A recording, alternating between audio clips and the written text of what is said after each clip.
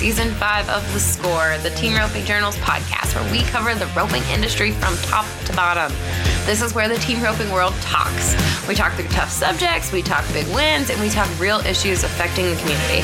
I'm your host and editor of the Team Roping Journal, Chelsea Schaefer.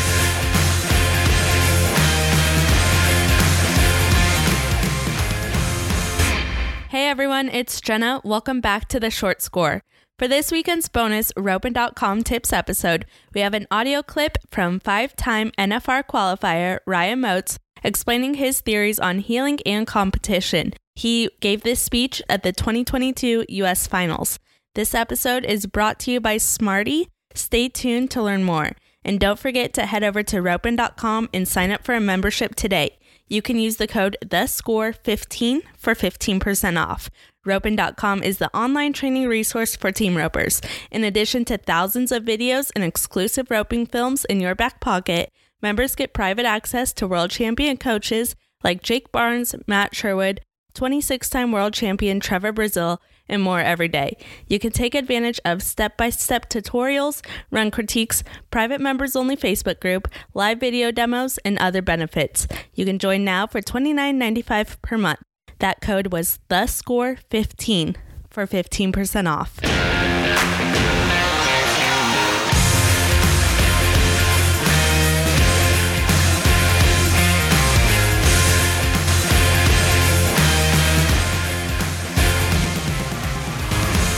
Are you ready to instill the spirit of excellence? 4-time world champion and Smarty founder Alan Bach knows that in order to be a pro, you have to train like a pro. Keeping the roper's needs in mind, Smarty offers an extensive line of training products for ropers of all levels and disciplines. If you need it, we have it, including a complete saddle and apparel line to keep you and your horse in style going down the road.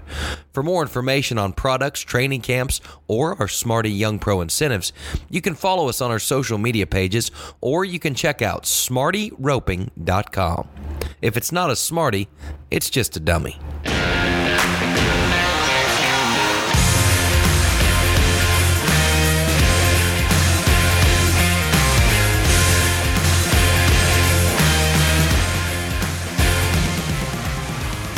You know, there's certain things that need to go right in every run, but they don't all have to go right in any particular run. So we don't have to, sometimes we get caught up in checking off the list 1, 2, 3, and 4. And a lot of times I talk and it's like, you know, most of the time we want to have good position. We want to have a good swing. We want to be in timing well with the steer.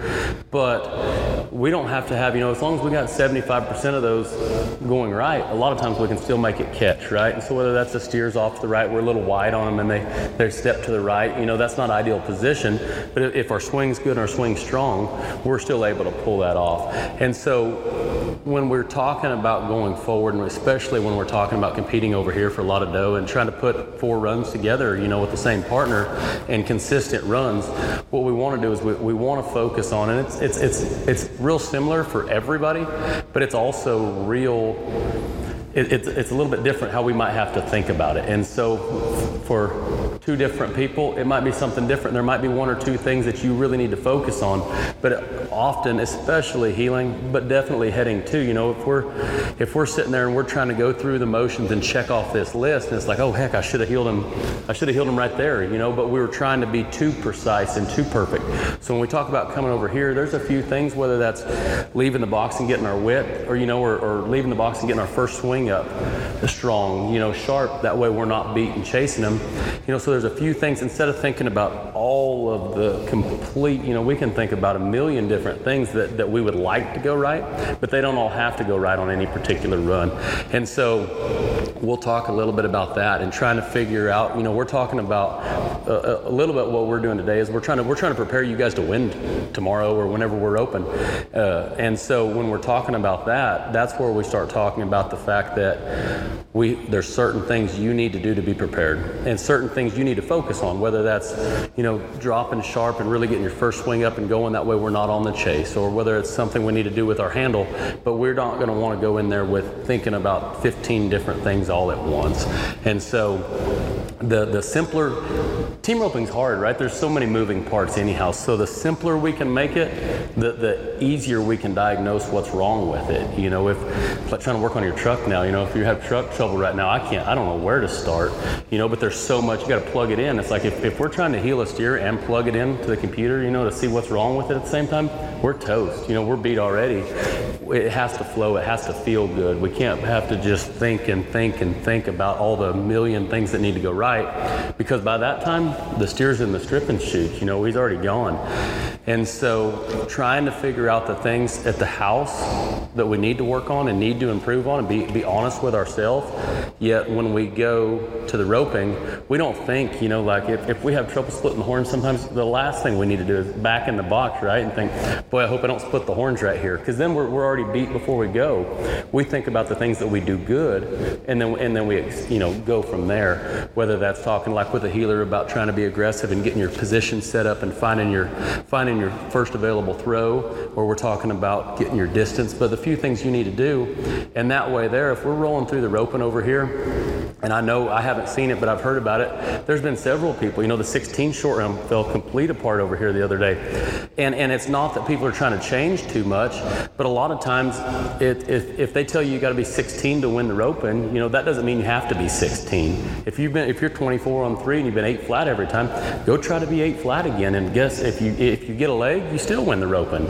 You know, and so trying to set your guys' run up. The team deal works good because people get to put the runs together. You know, we're wanting to build you know, a run that works for you guys to go win something, and whether that's, you know, everybody's seen it for whatever reason, but with the great jackpot teams, you know, it looks like they have a game plan when they go in there. They're not just going in there individual hoping it works out, right? They get to rope together, and so they get to build together, and that's how the great teams have always been, you know. And myself, I've roped with different people, and knowing whether I roped with a bomber and knew I was more the catch kind of guy, or I've roped with, you know, people that rope really good, and I know they're going to run down there and set them up really, really good, you know, for me. And when I know that, I'm able to keep my position better and set it up where I know going into the run, I'm gonna have to be sharp and aggressive, and I'm gonna have to be the guy that kind of sets it up.